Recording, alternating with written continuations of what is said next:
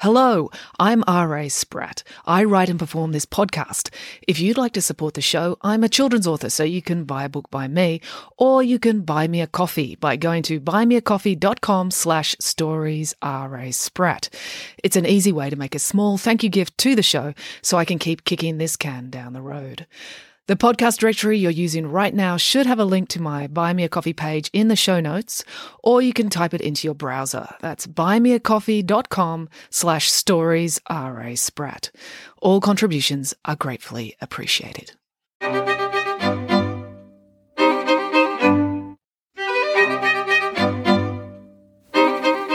Welcome to Bedtime Stories with R.A. Spratt. Today's story is a Friday Barnes tale, and it's The Case of the Stolen Sandwich. Friday was sitting in English at the back of her classroom, practicing forging the signature of the president of the school council. She was supposed to be reading that week's set text, The Dummy's Guide to Mandarin. Their English teacher, Mrs. Cannon, was going to China for her holiday, so she wanted her class to learn Chinese Mandarin so they could help her practice. Learning Chinese might seem like an odd way to teach English, but Mrs. Cannon argued that the process of learning a foreign language helped a student appreciate the building blocks of sentence structure in their own language. Besides, if anyone in management questioned her curriculum choice, she would just accuse them of being racist.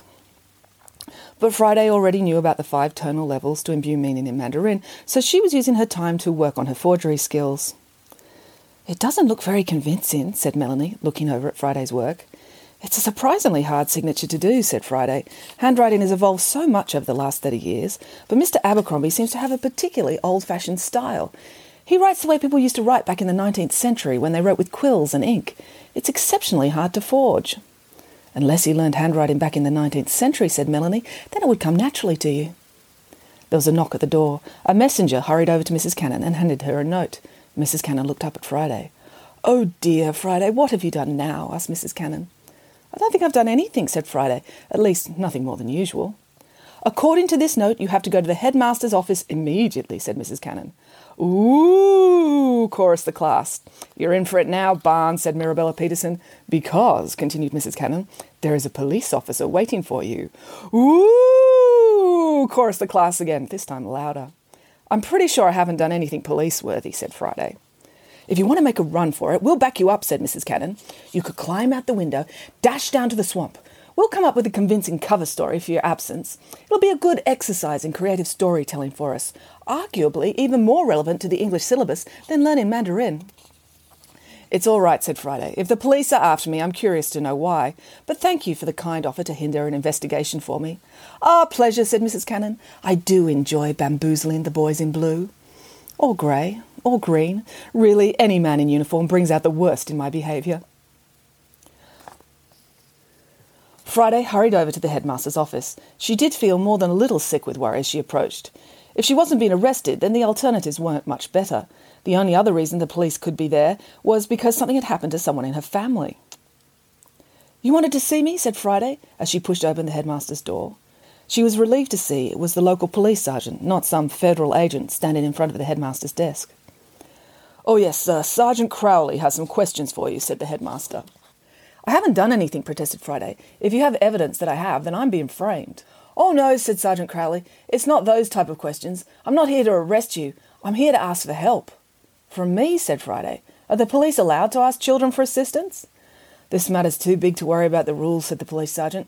"If I get it wrong, it's my career on the line. I want to run the details of the case past you. I need to check if I'm missing something."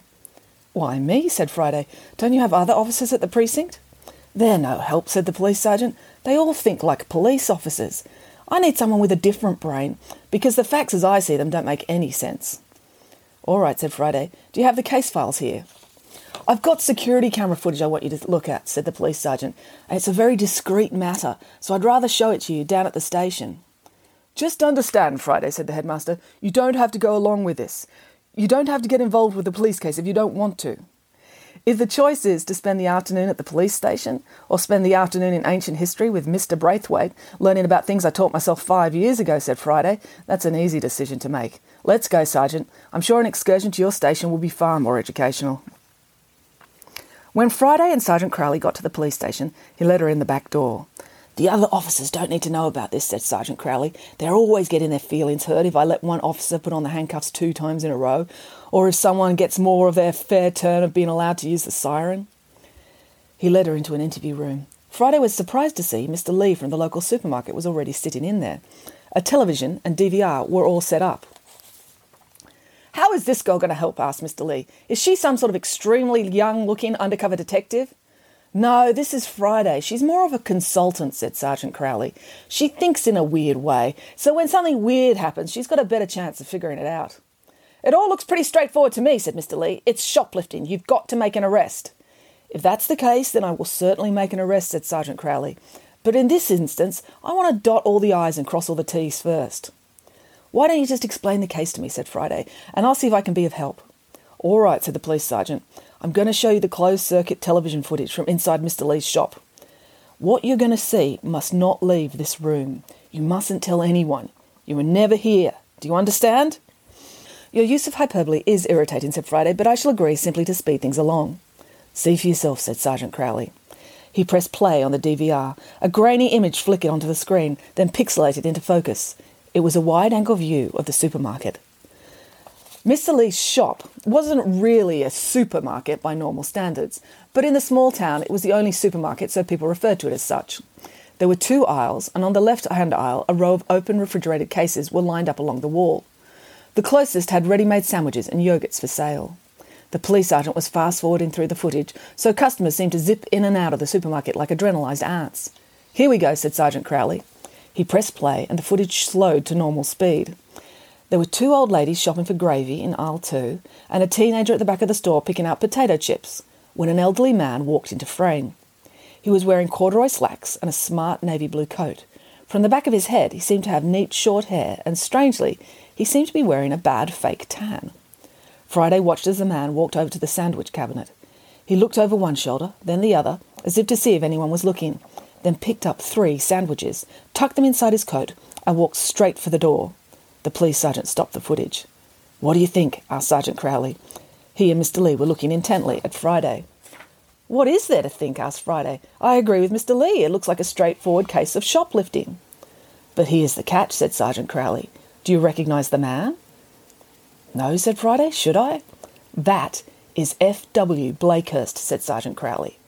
"The billionaire?" said Friday, immediately recognising the name. She had read it many times in the newspapers. F.W. Blakehurst had made his fortune in building and running hundreds of private hospitals around the world. "But that looks nothing like him. F.W. Blakehurst has been portly in all the photos I've seen of him in the newspapers. This man's too skinny." "That's him," said Sergeant Crowley. "He's one of the top 10 richest people in the country." "And he went into the local mini-market and stole 3 sandwiches?" said Friday. "If it were only 3 sandwiches, I could live with that," said Mr. Lee. "What do you mean?" asked Friday. "He's stolen 63 sandwiches," said Mr. Lee. "He's been coming in every day for the last 3 weeks and stealing 3 sandwiches." "And you're only doing something about it now?" asked Friday.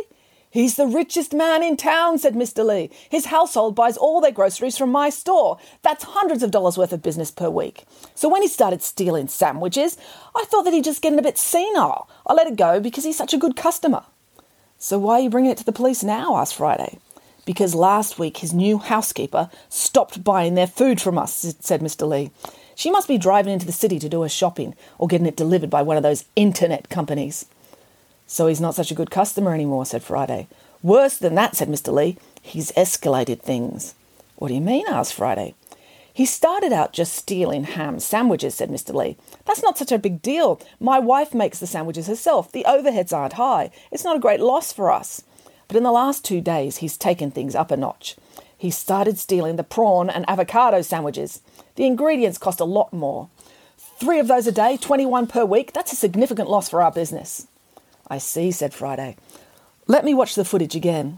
The police sergeant re-cued the video, and Friday watched again, paying close attention to everything. The old ladies in the gravy, the teenager with the chips, and then Mr. Blakehurst entering and walking straight to the sandwiches, looking about, picking up 3 at once, tucking them away, then walking out, glancing about him one more time as he left. "Pause it," said Friday. "Take it back slowly." "You've seen something," said the police sergeant. "It'd be good if you could find some mitigating factor.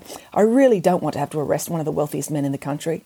Even if he is guilty as sin, he will get some fancy-pants lawyer who'll make mincemeat of me in court." "There," said Friday. "Freeze it, there. Now roll it forward super slowly." The footage was at the point where Mr. Blakehurst had started walking out. He was glancing about himself. "Stop," said Friday. The footage froze, with Mr. Blakehurst looking up, straight into the barrel of the camera. "So, he's looking at the camera," said Sergeant Crowley. "What's the big deal?" "He thinks I'm an idiot," said Mr. Lee. "He thinks I don't check the security footage, or that it's a fake camera. Well, he's got another thing coming." "No, it's more significant than that," said Friday. "Sergeant, you'd better call the SWAT team." "What for?" asked Sergeant Crowley. "What you've got here is a hostage situation," said Friday. "Are you sure?" asked Sergeant Crowley. "Why would a billionaire with a live-in housekeeper steal 3 pre-made sandwiches that have probably been sitting around getting stale for hours?" asked Friday. "Hey, my wife makes those," protested Mr. Lee. "It's no reflection on her if people have no self-esteem when it comes to what they're prepared to put in their body," said Friday. "Can you please be less insulting to Mrs. Lee and get to the point?" asked Sergeant Crowley. "He's stealing 3 a day," said Friday, "because he needs 3 meals a day. For 3 weeks, he hasn't wanted to eat the meals being prepared for him at home because he's been poisoned." "How can you possibly know that?" asked Sergeant Crowley. "See the orangish tinge to his skin?" said Friday. "It looks like a poorly applied fake tan, but it is actually jaundice, which is symptomatic of arsenic or heavy metal poisoning. This man is being poisoned. He realised it and is trying to take evasive action." "So why not come to the police?" asked Sergeant Crowley. "The perpetrator must have a hostage," said Friday. "But Mr. Blakehurst isn't married and he has no children," said Sergeant Crowley. "Does he have a dog?" asked Friday. "From my experience, extremely wealthy people often care more about their dogs than they do their spouses."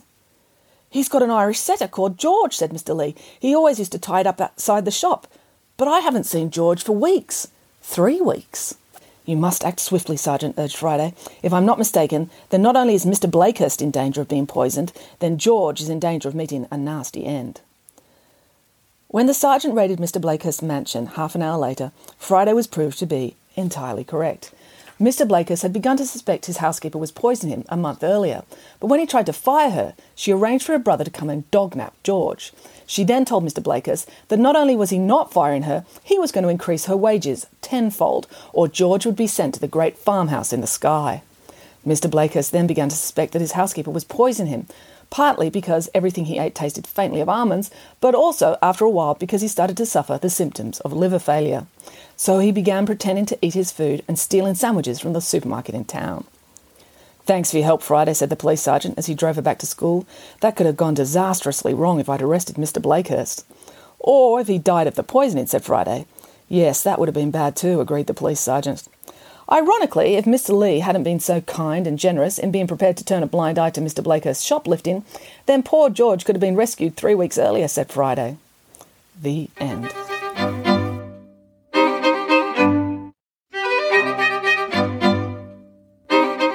Thank you for listening. To support this podcast, then just go to your local bookstore or favourite online seller and buy a book by me, R.A. Spratt. There's lots to choose from across the Nanny Piggins, Friday Barnes and Pesky Kids range. Until next time, goodbye.